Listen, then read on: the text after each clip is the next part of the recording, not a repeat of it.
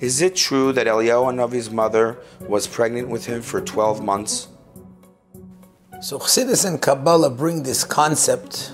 I don't know whether it means that it was practical or not, that much I don't know, but the idea of it is a very interesting idea.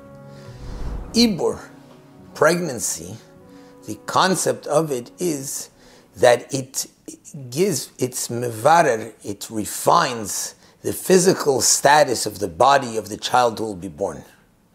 And that's a process which goes through during Ibur, during the time of pregnancy, which, by the way, is part of the reason why it is so important for a mother, while she's pregnant, while she has a child, that she should, the things she looks at, the things she eats, that all has an effect on the physical refinement of the body of the child. And that's why it says that, for example, Moshe Rabbeinu was more spiritual, so the pregnancy process that his mother had was a shorter one. Whereas Eliyahu Hanavi, the whole point of Eliyahu Hanavi is that his body was able to actually go up to Shamayim, was able to go up to heaven, into Gan Eden.